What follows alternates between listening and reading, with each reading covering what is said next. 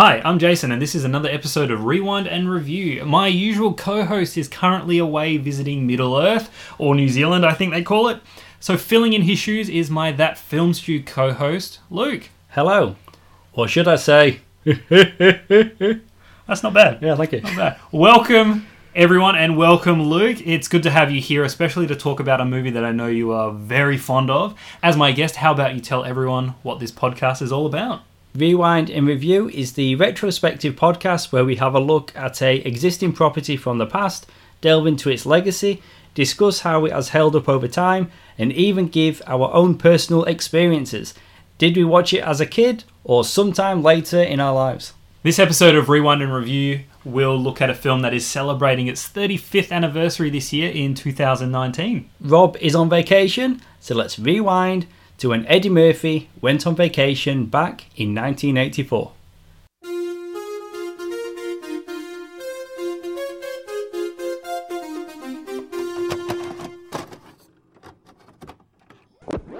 We have to go back! Go back, Sam! What year is it? Are you telling me you built a time machine?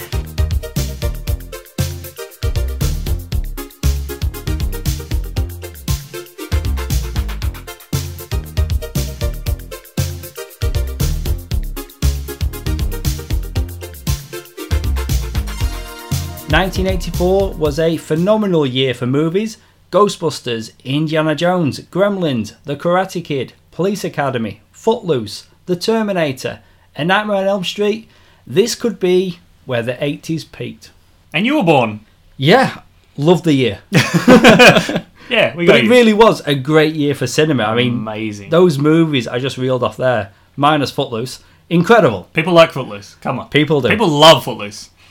The 1984 North American box office peaked that year with Beverly Hills Cop, and that is what we are here to talk about today. Spoiler warning, of course, if you have not yet watched Beverly Hills Cop, this review will include spoilers. Directed by Martin Brest, Beverly Hills Cop is an action comedy film which follows Axel Foley, played by Murphy, a street-smart Detroit cop who attempts to solve the murder of his best friend. Axel follows the leads to Beverly Hills, California under the guise of a vacation.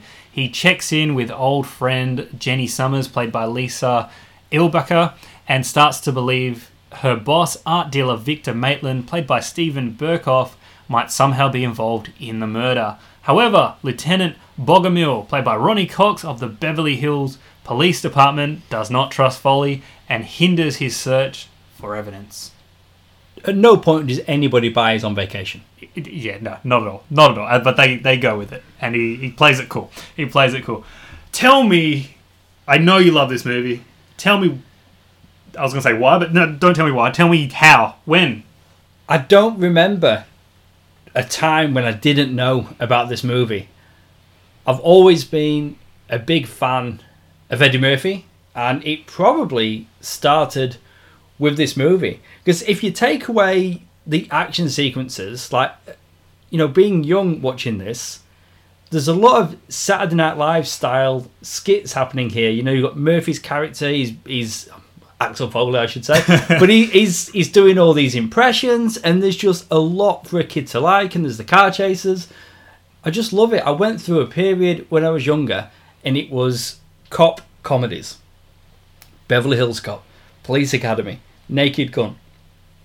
Always been fans of those types of movies. Even now, you love the police procedurals, don't you? Not police procedurals, but like police movies. And we don't get movies like Beverly Hills Cop today. I guess the closest thing would be Stuber with Batista and Kamal Nanjiani. We got that recently. Those mid-level action comedies like Rush Hour in the 90s. I love all those movies.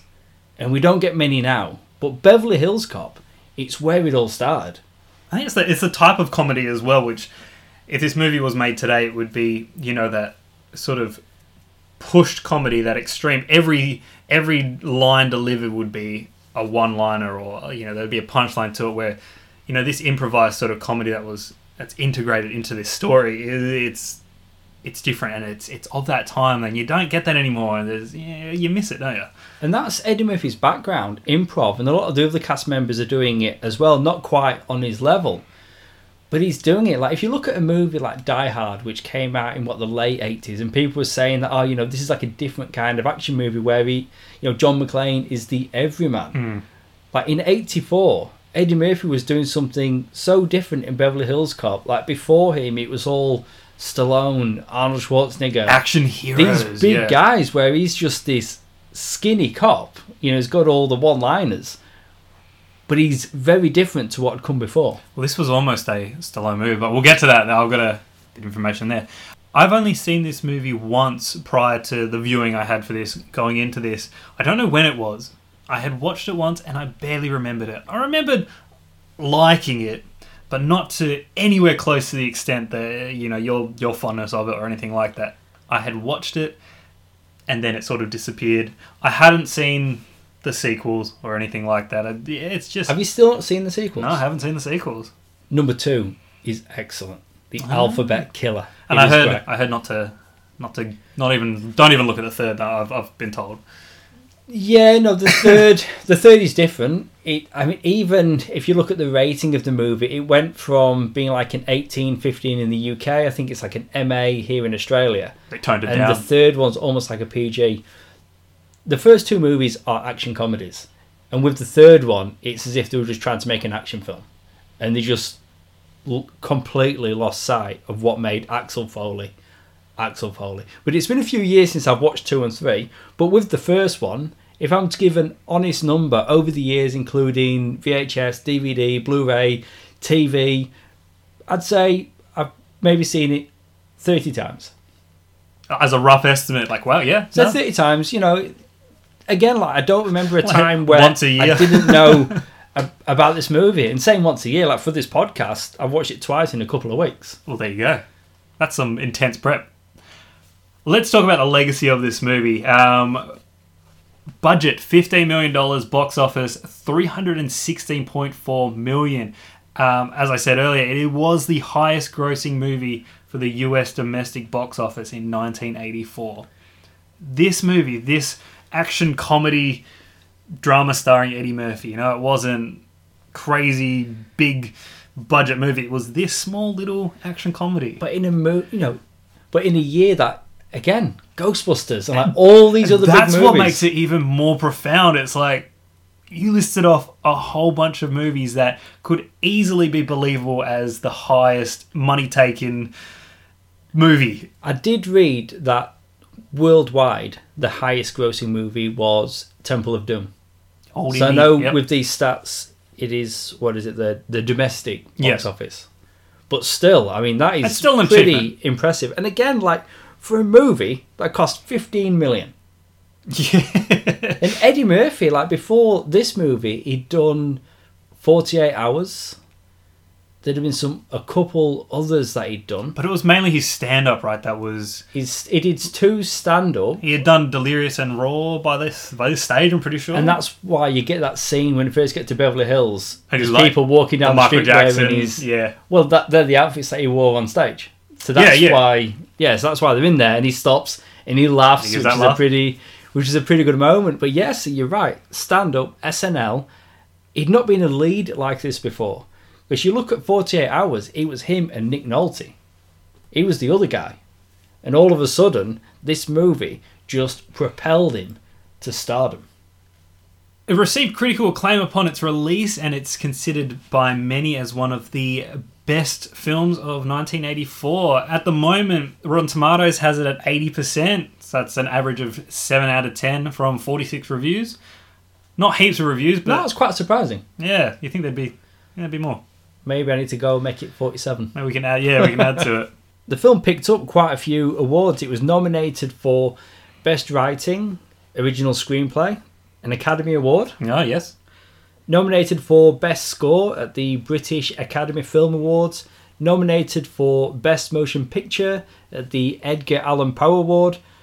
Nominated for Best Motion Picture, Comedy Musical, and Best Motion Picture Actor, Comedy Musical again, for Eddie Murphy at the Golden Globes. It won Best Score Soundtrack Album. It got a Grammy. It won Favourite Motion Picture, People's Choice Award. So we're really going through all the awards here. Won Best vehicular stunt for a motion picture. Got a Stuntman Award. A stuntman award. I want one of those. I mean, Do you reckon that would be for it the? got a lot of awards. Would that I mean, be for the truck chase at the start? you know, Because that is full of destruction. It's really is, It's but like the there's- slowest paced chase I've ever seen ever on film. But I've always noticed this. There's a shot where the cop car, it gets hit on the front and it spins. in the opposite direction. And it doesn't look as though it connects. It's like the car just spins out of the way and it was pre-damaged. It doesn't look as though that truck connected. It like parks next to it with. But that is a great opening. I know we're going to get to the soundtrack, but holy crap, the heat is on. the heat is on. Yeah. And It's- I always forget when I go to watch it. And again, I watched it twice in a short period of time. And when it starts, I'm like, have I lent on mute on the control on my TV? Because it's just black. It and is, it yeah. comes up and you're getting maybe 4 credits.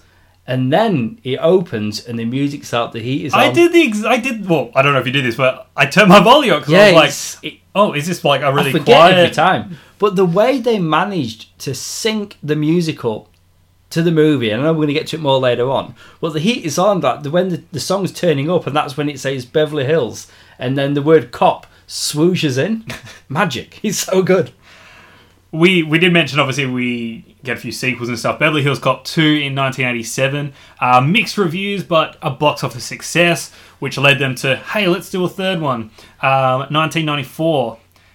Unsuccessful both critically and commercially. So I guess the franchise pretty much died then. The trilogy was done. Yeah. If you do watch Beverly Hills Cop 3, look out for George Lucas. He has a cameo. Ooh. And this is a movie directed by John Landis.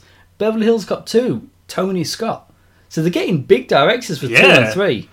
So what happened? But you say that you like to.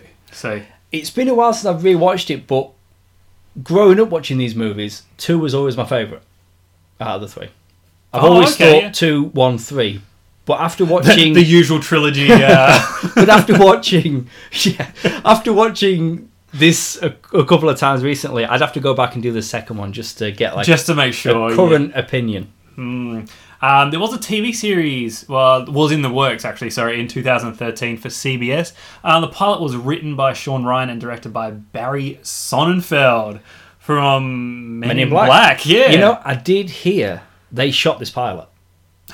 they I've heard shot the it. pilot. Eddie Murphy is in it, but he is the captain at the station. Right, because we have Brandon T. Jackson was apparently cast as Axel Foley's son. And when that didn't work, he got cast as Shaft's son in the latest Shaft movie. Whoever. And if you're watching The Boys on Amazon, he is A-Train, the speedster. Oh, there it is. It's all happening. So this was 2013. I was like, this was recent. But of course, as things went, the series was not picked up. But recently, there's been talks of a 4th movie. I don't know if I want it. A TV series where Foley takes a backstage And it like, sort of- like it a goes off backseat into something to else, his yeah. son. Like, continue the universe. Yeah. We've seen the later Die Hard movies. They're not the best, especially the last one. You think a where, 4th funny one? enough, John McClane goes on vacation. Like in Beverly Hills Cop. Only Chernobyl.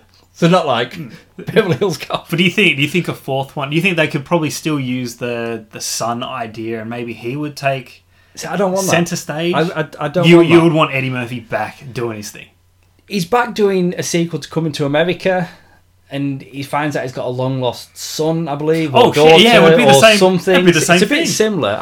And I love Coming to America, and I'm completely open to a sequel to that. I don't want to see old man Axel Foley, and I know Eddie Murphy still looks great. I think he's in his 50s, but he'd have to play the older character. Axel Foley to me is just a young wise ass. That's it, yeah. I don't want him to be Just the cracking, older, just, mature character mentoring his son or whoever. So I'm happy. Yeah, and I guess with if he's still doing that, it's like it's just kind of sad because when's he going to grow up?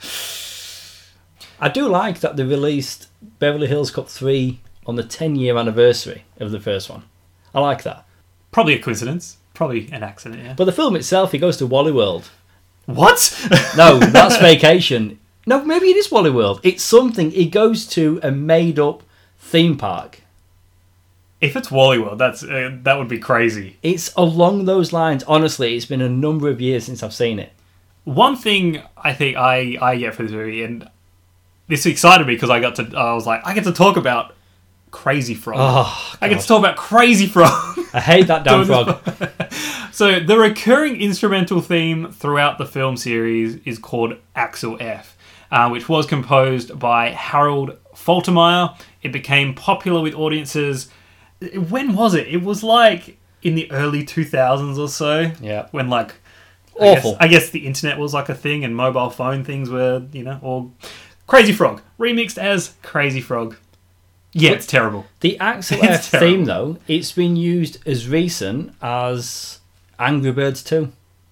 Oh, really? It's still being used. Is it in the trailer, is it? Or is it... In the movie. Oh. I came across it when I was doing prep for this. Yeah, so that's a movie that came out this year, and they're featuring Axel F. As a theme, it is incredible. And the way that they use it is absolutely brilliant. They use it a lot. They do use it a lot. I mean, it's so recognisable as well that you can't miss it when it plays. But the use of it's quite different to how a character's theme would normally be used. Like if you say John Williams' Superman theme, when he's doing a super feat, he's doing something crazy, amazing. You're seeing him, the character, and you're getting the theme. The way they use it here, which is very clever, if it's Axel Foley and he's up to mischief, even when it's not him on screen, but it's a character carrying out something that he's been set up, you still get the theme. So you've got, like, say, that mischief. The situation is because of Axel Foley. So you know he's responsible for whatever's happening in that moment, even though Eddie Murphy isn't on screen. An example is the banana in the tailpipe. When the guy's walking over, he's got the tray, the food from the hotel. Axel F thing. You don't see Axel Foley in that scene until later on when he sneaks up. But it's the decoy's happening, but you know it's Axel Foley. Hear it. Dun, dun, dun. Yeah, that's... But normally, if a character in a movie or a TV show has a theme, they're on screen. Just because it is meant to be like that superhero sort of moment, that heroic, here it is, our hero, our main character. Oh, God, the Axel F theme is absolutely incredible. I love it. The whole soundtrack is fantastic. And the songs as well, yeah. And I picked it up on iTunes just because I wanted to go and have a full listen. And when I was driving over here today to record, I was blasting the soundtrack. Great score. It captures the time as well. That is very funky. And the impact on the genre, the industry, do you think this movie's actually made a mark? Yeah, definitely. Bad Boys. 2 Eddie Murphys. Martin Lawrence, Will Smith. Yeah. Rush Hour. All these movies, even though they came a few years after Beverly Hills Cop. Basically the cop. The action cop comedy. Cop, because before Eddie Murphy, Cops, it was serious business. You had your Clint Eastwood types, Dirty Harry. It was grizzled, it was hard men. All of a sudden, their crimes. You've got this young cop, and he's got jokes. Yeah, the wisecracking, smart-ass, sort of unconventional cop. Yeah, no, it's all there. And obviously the comedy elements as well. So you do get the Rush Hours and the Bad Boys, which have the humour implanted in them as well. So before Beverly Hills Cop, it wasn't really a thing, especially not on this scale. And they wouldn't have known at the time. They were trying to make a fun movie. Oh, that's it, yeah. Well, we should actually get into a little bit of how this movie sort of came to be, because it wasn't always going to be what this was. I mean, Axel Foley was originally named Ellie Axel, a cop from Pittsburgh, in what could have been called Beverly Drive. And essentially this was pitched as a straight action film. It turned into an action comedy with the lead character now called Axel Ellie, now from Detroit. So we're sort of getting there. We're getting there, yeah. We're getting there. Eventually, Axel Foley, the role was offered to Mickey Rourke, and then eventually Sylvester Stallone, who rewrote the script back into a straight action movie. I think he named him Axel Cobretti. Michael Tandino, his friend in the movie, was changed to be his brother, and Jenny Summers was turned into a love interest for him. So, I mean, it was a very different movie. And apparently, Stallone apparently turned down the role because of some issue regarding the type of orange juice he was getting in his trailer. I don't know if that's just lie. I just wanted to say that. Sounded funny. Okay. There is so much to unpack there. Orange Juice, I think, is ridiculous. You never know. Mickey Rourke did pass on it. I think he had another role. He had another role that he jumped went onto. to. Before Stallone, though, producers Don Simpson and Jerry Bruckheimer wanted Eddie Murphy. So from the Paramount, start, sort of thing, or close to, when they were talking about it being an action comedy, they wanted Murphy. Paramount wanted Stallone. They approached Stallone, and he said yes. And you're right, he was making all these changes. The character name, Axel Cobretti, interestingly, with that surname, a lot of the changes that Stallone had made to this script became the movie Cobra. So if you watch Cobra, it's kind of what Stallone was looking to do with Beverly Hills Cop. So he went off and made the movie he wanted anyway. He did. Yeah. The reason that I've heard in interviews on, special features on the Blu-ray, it came down to Stallone didn't think that the audience would buy him as an everyday out-of-town cop. I think that's more believable than the Orange Juice drama. Yeah, and I suppose if they wanted to, they were like insisting on having it have those comedy elements. I think Stallone was like, it's not really me. He still hasn't really done comedy. He was in one of the Spy Kids movies. I think Spy Kids Was he? 3D. Yeah, he plays true. multiple villains. Anyway, that's he's done true. a little bit of comedy. He was in the Ants movie. Anyway, we're getting distracted. Yeah, so what was happening? So 2 weeks out from shooting, the producers flew to New York to have a meeting with Stallone. And when they came back, that's when they announced, 2 weeks from filming, Eddie Murphy was the new lead. And they were doing rewrites left, right, and centre. So even when they were shooting, they were just rewrites. Improvising, rewriting, utilizing sets wherever they're like, oh, we can't get access to that area. The banana scene again. It was originally potatoes or something, and they were like, oh, he needs to go into the kitchen for those, and then it was like, oh, we can't get film in there, or we can't get to that, so let's just rewrite it, use bananas, and then it was like a whole scene was created with the buffet, that's Eddie Murphy, on the spot. He was from the second season of SNL. He'd had his stand-up, 48 hours, and all of a sudden, with 2 weeks prep, be the lead, he's on set and he's ready to go.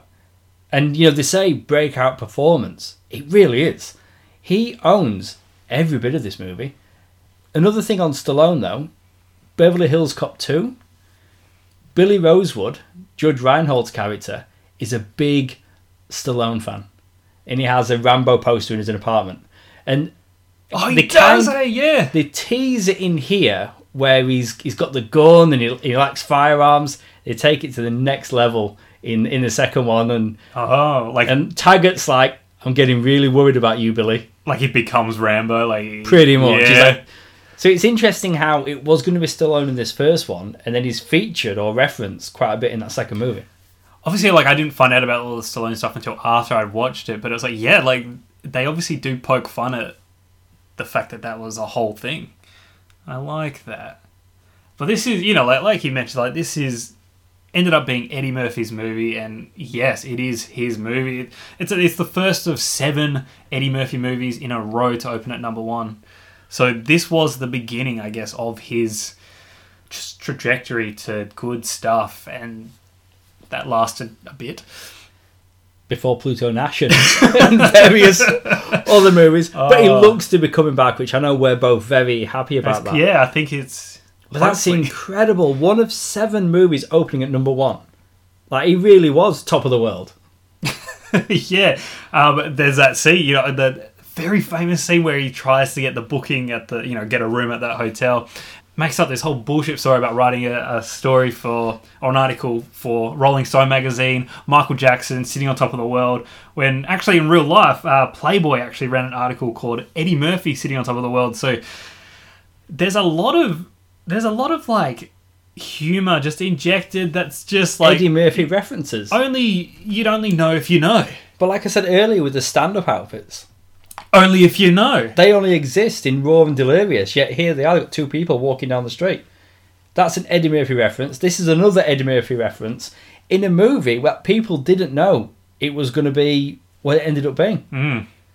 But they were really patting themselves on the back afterwards, like marketing the movie. Like, we did good. So much on Eddie Murphy and his stand-up. A lot of what I at least got out of this movie, like what I loved, was it's the Eddie Murphy stuff and it's the humor. I mean, I'm all for a good action movie and a good cop flick. Usually a buddy cop movie, but I mean, he's got kind of two buddies in this, which it all kind of works.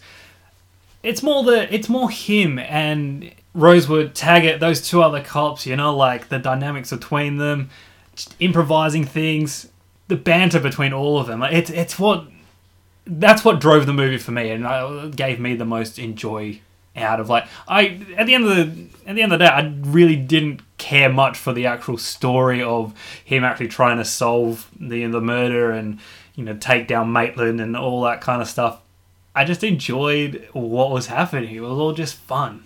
John Ashton is fantastic as Taggart, but I had a very sobering rewatch the second time I did it for this podcast. Again, this movie came out the year I was born. This blew my mind. In between viewings, I was watching the special features, and it's made reference to the fact that Ashton, who plays Taggart, when they made this movie, 36 years of age. Oh! I'm 35. He's almost my age. And growing up, and even now, I'm doing the rewatch, I'm like, but he looks like an old guy. He's got the balding head, the tash, the belly. Yeah, I He's mean, like not an older horrendously guy. old, but he... Not horrendously old, but when you realise that you're as old as Taggart, He doesn't... quite sobering. He doesn't look like he's in his 30s. No, he looks older. But you mentioned the relationship between Taggart and Rosewood.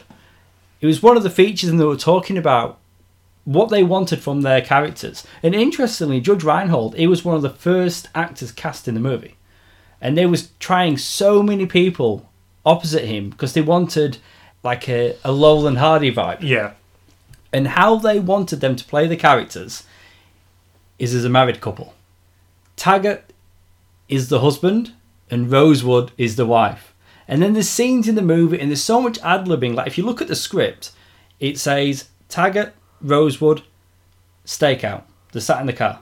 There's no dialogue, there's no nothing. And then you've got Rosewood and he's talking about how much red meat he's consuming. He's talking about the amount of coffee that he's drinking. Like a married couple. Like a married couple. So when you watch it again through that prism of them being a married couple, it makes it even funnier. It really does. You've got Taggart trying to climb over the wall and his legs are scraping really quickly. There's so much humour in this movie. Lisa Ilbacher, if that's how you pronounce her name, plays Jenny Summers.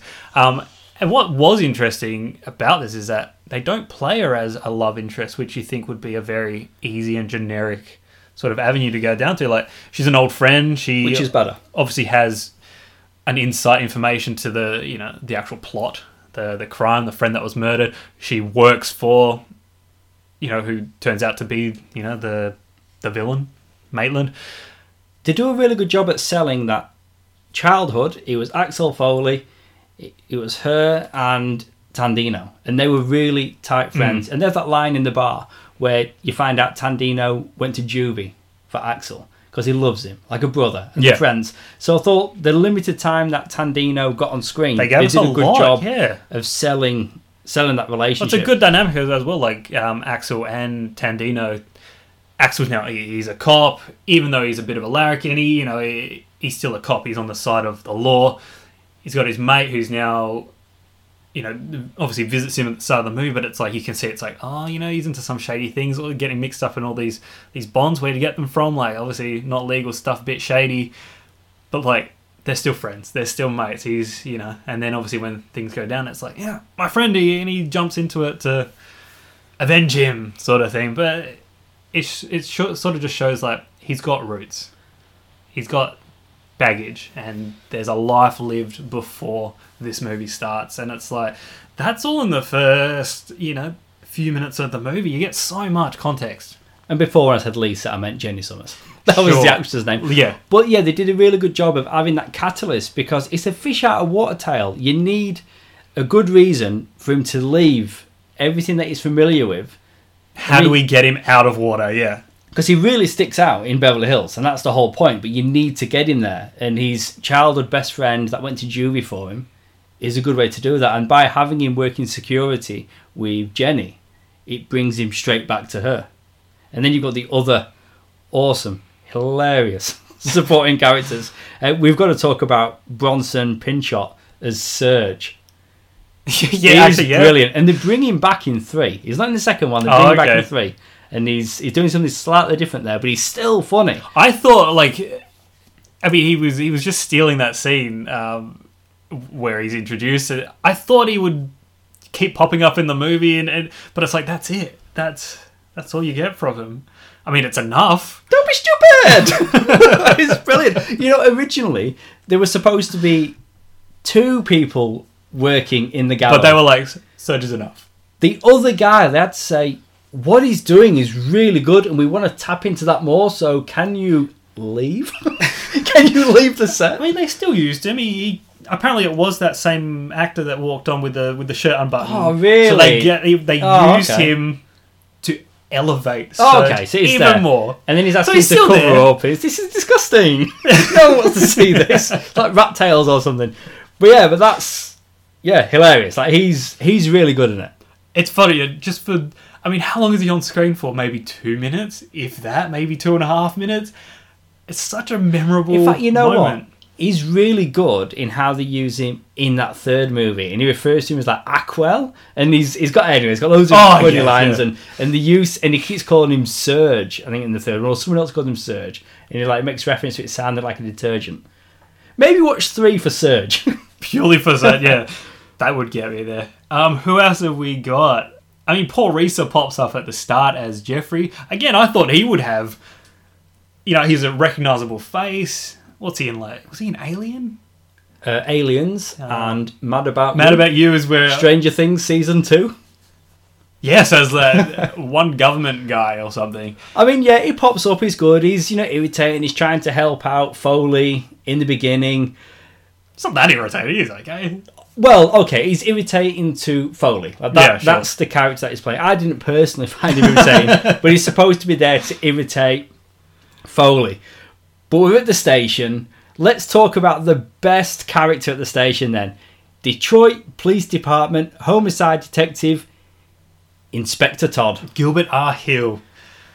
Incredible. I mean, again, you don't get many scenes with him, but the ones that he's in, he's bringing a lot. I mean, he's obviously bringing the authority, but he's also bringing, like, a little bit of a fondness for Axel. He shows that he cares. He actually genuinely cares about him, but he still needs to keep him in line. It's like if you watch a cop movie and there's a police captain, this is the guy you think of. It's like everybody is trying to do Inspector Todd. I'm going to potentially blow your mind here, right? This actor, Gilbert R. Hill, is not an actor. He's a real life cop. When they were scouting police stations, he worked at the station. This guy had 3 credits to his name. He's since passed away, but those 3 credits are Beverly Hills Cop, Beverly Hills Cop 2, Beverly Hills Cop 3. I am not even kidding.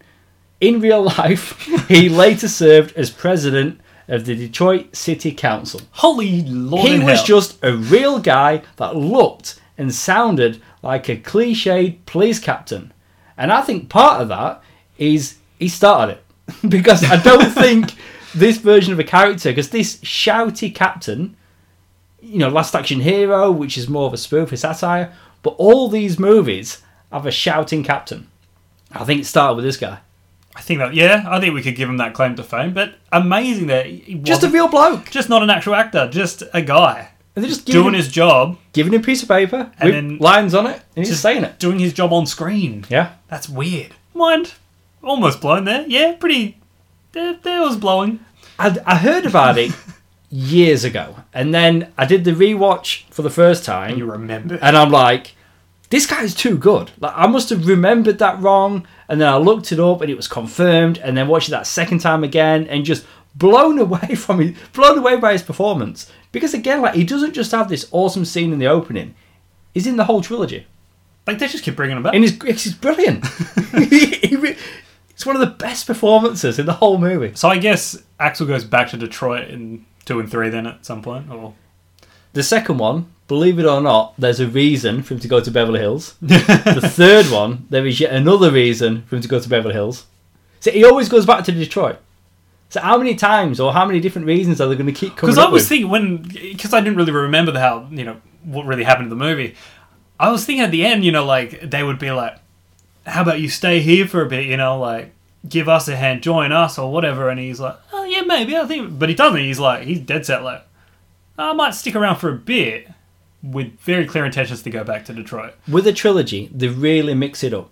The first movie, something happens in Detroit for him to go to Beverly Hills. The second movie, something happens in Beverly Hills for him to leave Detroit. And in the third movie, something happens in Detroit for him to go to Beverly Hills. I mean, back and forth. Yeah, keep us on our toes. They're mixing it up. Let's talk about the Beverly Hills... Oh, he's a lieutenant. I was going to say captain or inspector, but yeah, no, the equivalent, really. Lieutenant Andrew Bogomil, played by Ronnie Cox. Bogomil is a bloody great character. Sounds like a Smurf. If you look at Am I thinking Gargamel? Is that... If you look at his character's arc, by the end, he becomes dishonest. And that's his arc. That's his arc! He starts as an honest cop, everything's by the book, black and white, and then he lives in this grey area that Axel Foley is introduced into. Okay. Who would have thought that one scene where, Axel is reeling off, more bullshit, trying to spin the story to... Super cops! Yeah! The only thing missing from these guys? Capes. And he's trying to lift up those two cops who, he doesn't hate them. He's actually trying to do something good for them. He likes them. They take a while to like him. Taggart turns and he's like, no, I'm going to tell the truth. This is actually what happened. And it's like, okay, well... And it's funny, Axel walks up, he's like, it was working. The story was working. I don't understand. Hilarious. There's a story that goes with that scene. It was a very long day shooting. He was very tired. Doesn't like coffee. He's getting tired. He doesn't drink coffee, alcohol, cigarettes. So none of that. And because he wanted to deliver for the scene, he had some coffee. And he was just like, well, you've seen what he was like because that's what's in the movie. And they ended up still having to do a couple of takes to get the right one. But none of that was scripted. The Super Cops line, all of it. If you go back and watch the scene, Judge Reinhold, so Billy, he's got both hands in his pockets and he's firmly squeezing his leg. He'd already ruined so many takes laughing at Murphy. That's what you get when you just have these improvising scenes. And a lot of the scenes with Bogomil, he's often walking around with a piece of paper. And that's because at the last minute ahead of shooting... That's his script? They change his lines on it. So more than any other actor in this movie, Bogomil... You've got me saying it weird now. Bogomil. I don't know how it sounds. I don't know how it's supposed to sound anymore. One? So Bogomil, more than any other character, was having lines revised on the spot. They just didn't trust him to improvise. Well, I guess he was having to chop and change to match whatever Murphy and the other guys were doing, because a lot of what was happening wasn't in the script. So you kind of got to come up with things on the fly. Whereas Ashton, Reinhold, and Murphy, I think they were a lot better at improv. Yeah. So then for Ronnie Cox, they were having to write his responses for him. Make it easier for him. Let's talk Victor Maitland, and I guess as well we'll talk about Zach. But Victor Maitland, played by Stephen Burkoff, and Zach, Jonathan Banks, who I didn't look at the credit for him before watching the movie, but as I was watching it, I was like, that guy looks really familiar. Community? Community. I went to Breaking Bad. Oh yeah, isn't that? And I was like, it looks like that guy, but it also doesn't look like that guy because he's got brown hair. He's so young, but he's still odd looking. My memory of him from this film, Jonathan Banks, was with a face covered in trifle, and that's how I remembered his character in this movie. The scene where Axel throws him the buffet table and he's kind of like a dog on a leash, and then Maitland gets him to stay. Yeah. He's a good number one. He's a good attack dog. I like him as a character in this. I mean, he's intense as you would expect from Jonathan Banks, but he's the one that kills his mate. That's it. He kills Tandina. And obviously you get the redemption later on, or not the redemption, the revenge, sorry. Redemption's something completely different, where Axel gets to put a bullet in him. I think that felt good for him. But Maitland, like a generic old guy villain. I didn't get anything too exciting from him. I think he filled the role. there's a mystery about him. I think not having an American villain really added to the character, and he's got like a cold intensity, like in his eyes, like he's just got a very intense look about him. I didn't notice, but I read when I was reading things for this, I came across the fact that apparently he has little to no eyebrows. So I may have to go back and watch it again just to find out in high definition, just to really get it on that. But I thought it was a very good presence because for the most part it's just him and Banks. They're your two guys. Yeah, I mean you got your goons and stuff, and like just cannon fodder for the most part. I guess that's pretty much the majority of the characters. I'll just throw this fun fact in there. Director Martin Brest has a cameo as the clerk who checks Axel out of the hotel at the end of the movie. Martin Brest. I don't know what other credits he has, but Don Simpson, Jerry Bruckheimer aggressively pursued him to direct this movie because he'd worked on something previously. War Games. He was fired from War Games, and then he was looking to be blacklisted, but there was a short movie or like a school film or college film that he'd made, and Simpson and Bruckheimer had seen it, and they again went after him to direct this movie. And I don't know what he's gone on to do since, but from getting fired for War Games to directing one of the highest grossing movies in 1984. We did I did like Fast Times at Ridgemont High. He directed that? Hey. Oh, that's right. Amy Heckerling, who directed Clueless, she wrote it, didn't she? That also has Judge Reinhold in it. There you go. That's your connection to Judge. There you go. He did like Meet Joe Black. But I think this was one of his last movies. It could be his last movie was Jiggly, that Ben Affleck and Jennifer Lopez movie.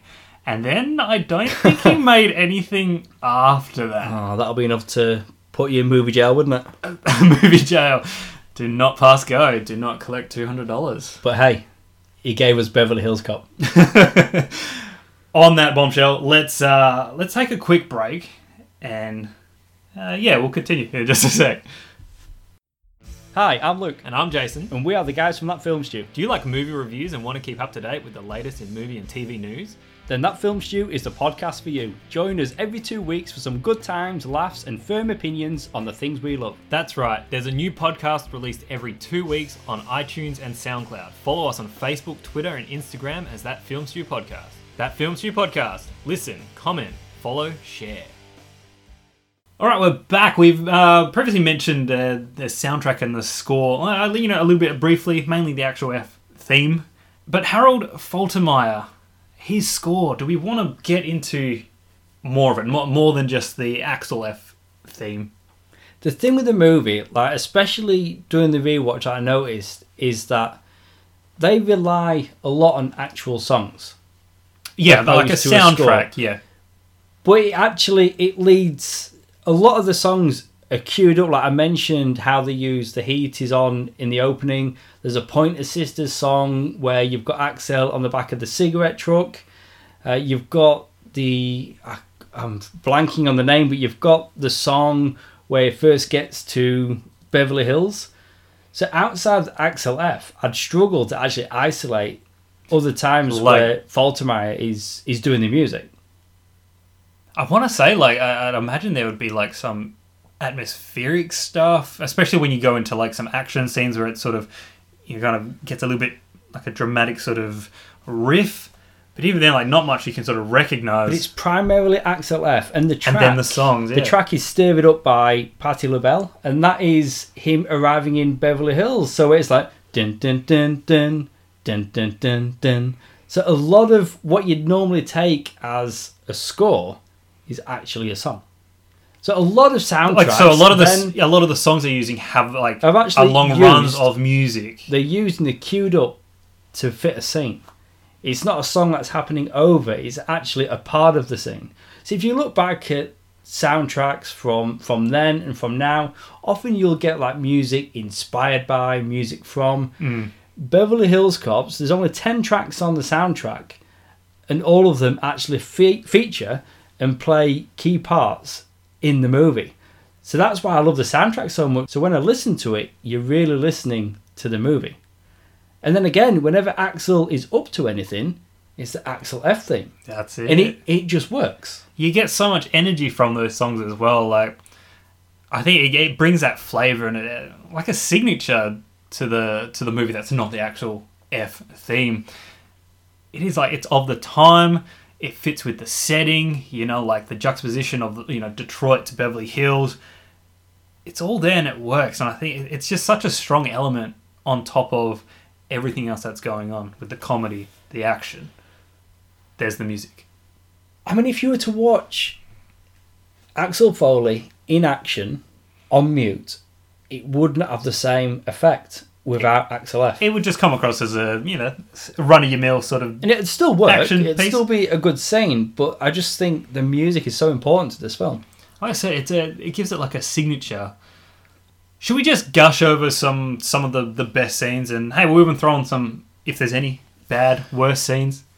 I mean, if I'm honest, I'd struggle with worst. Okay, this is not like worst scenes, but what I've noticed a big difference, again, like I've lived with this movie for so long, and I guess as I've gotten older, when I was a kid, my favourite scenes would have been more around Eddie Murphy doing the funny voices, pretending to be characters, whereas although I still enjoyed it now, it wasn't as enjoyable when I was younger. But that's why when I was saying earlier, I think for like a kid watching this, it's got an easy entry, even though there's like death and stuff happening in it. It's sort of like the more silly moments where it's like, it's just a goofball on screen doing things. Yeah. So, kids watching this with their parents in the 80s and 90s, it's one of those movies where it's got some for both. That's a testament to the type of comedy as well, where you have those levels. But best moments, it's pretty much anything with Axel, if he's complimenting the back of a police car, if he's been thrown out of a window, banana in the tailpipe. But the window.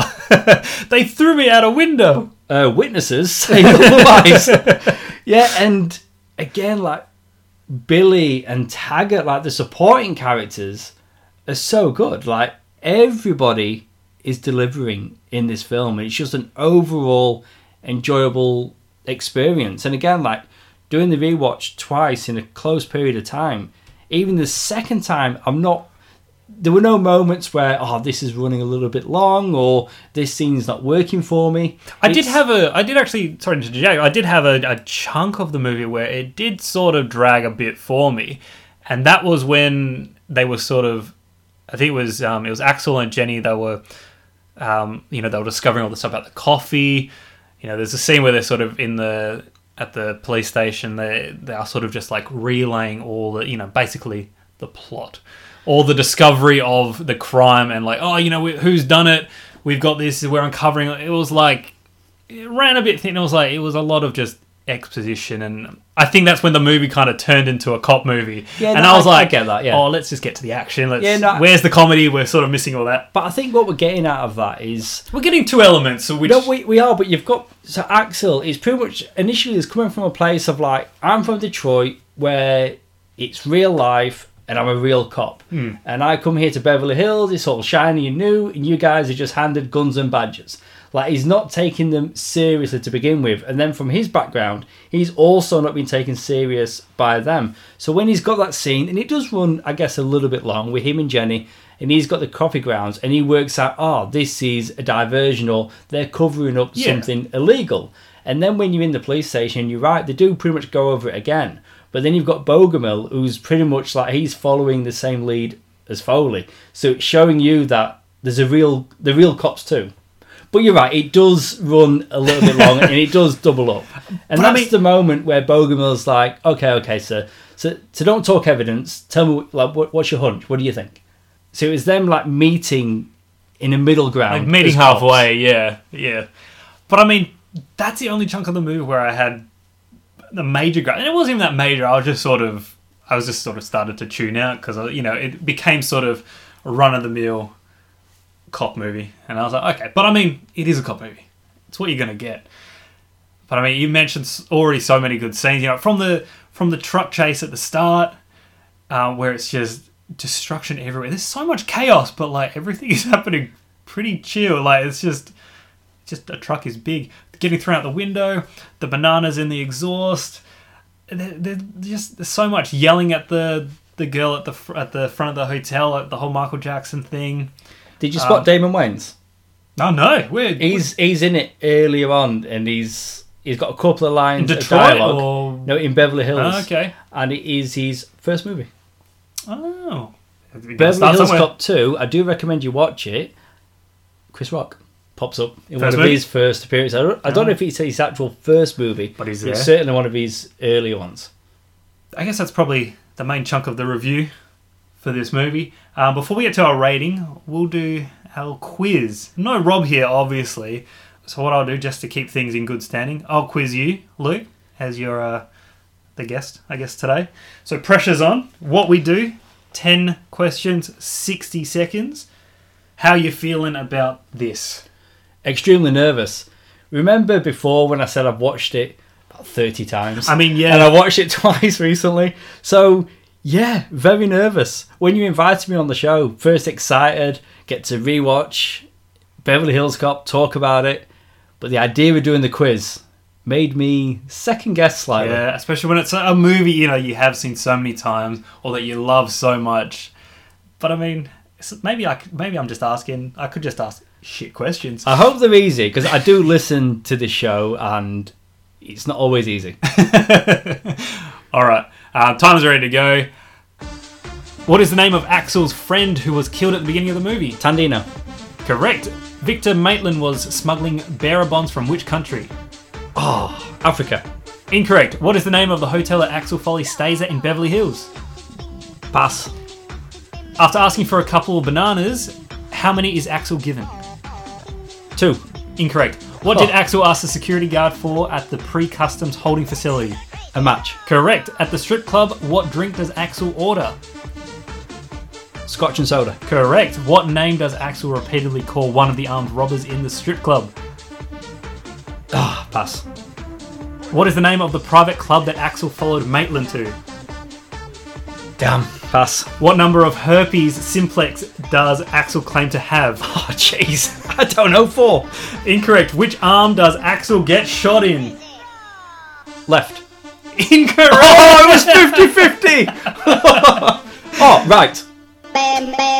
Correct, but too late. So you got 3 out of 10. Oh, it's terrible. Not too bad. No, I will it's very terrible. quickly go through some of the incorrect answers that you got and correct you on that, just to rub it in your face. a Yeah, little. thank you. Victor Maitland was smuggling bearer bonds from Germany. Ah, The hotel in Beverly Hills is the Beverly Palm Hotel. Axel is given 3 bananas. You said couple. I thought 2. No, he asked for a couple. He's given 3. Damn. I thought it was interesting. Phil. He goes up to Who's? the armed right, robber okay. at the strip Oh, club. that's right. Phil! He pretends he knows him. Phil! I think he says Phil up a couple of times. Yeah, I wouldn't he have to does, both. yeah. Fantastic. The private club that Axel followed Maitland to is Harrow. Right. Big words on a thing. Herpes simplex 10 is what Axel claims to have. I don't know if that's a real thing. Didn't look into it that much. And he does get shot in the right arm. I was close. With the arm, at least. Halfway there. I mean, I was 100% wrong. I remembered his drink of choice. And I'll take that as a I think win. that's the important thing. That is. Let's rate this. And I'll let you go first as my guest here today. Out of 5, of course. Out of 5, yes. I do love this movie. It's so much fun, and I could go home tonight and just watch it again. The music, Eddie Murphy, the supporting characters, it is such a fun movie, and it started this genre of films, these cop comedies that I love so much. But I'm going to be measured. And I'm going to come in at a 4.5 out of 5. It's not a full 5, but it's bloody close. My personal enjoyment of this movie has always been so high. I do want to go back and watch the second one just to see if I do still prefer that over this. But as a first movie, it sets up the character, the world, and it is just fantastic. And again, Axel F., one of the best action character themes ever, if not the best. 4.5. The comedy that we get in this movie is something that I think it's very rare to find in modern movies now. It's something that I miss. It's the type. It's a fantastic type of comedy, and you get all of it with Eddie Murphy, the supporting characters as well. You know, those two other cops. The action's there as well. You know, when it's needed. I mean, it's at the end. You know, it's a bit over the top, but it's like, you know, we've sat here for an hour and a half, pretty much. Like, let's get into it, and you get it, and you get that deliverance of a big shit out, and it's fun. I mean, I remember having fond feelings of this movie, liking it, but I mean, I never revisited it again. I'm so glad I've had this opportunity to go back and watch it again. It was surprisingly like really good. And I'm really disappointed that I haven't yet seen 2 and 3, but here's my excuse. Even the third one, even if people don't like it, that's okay. I'll decide for myself. It's still a good movie. It's still good. But this is, there's so many funny scenes that I think we probably forgot to mention a whole bunch from it. There's so much good stuff happening. Like you said, not a perfect movie in any regards. Probably a lot you can probably pick at, but I mean, it's a fun, enjoyable ride. So I'm going to come in at a 4 out of 5. So that was our rewind to 1984, Beverly Hills Cop.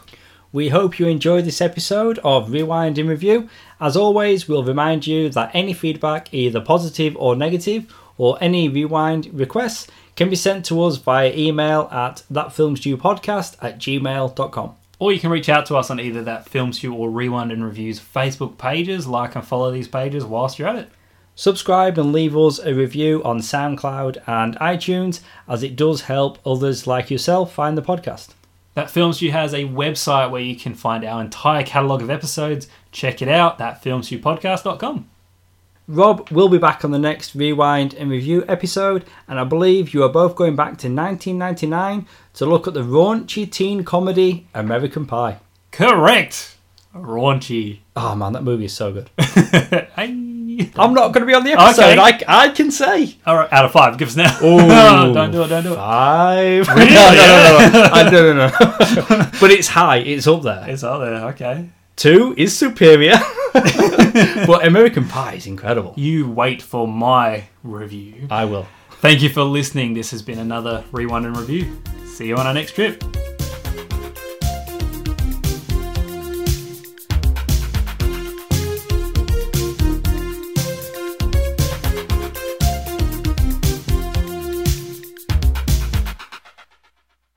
Please rewind this cassette before returning it to your video library. Yes. But 50% right. No, 50% wrong. No, 100% wrong.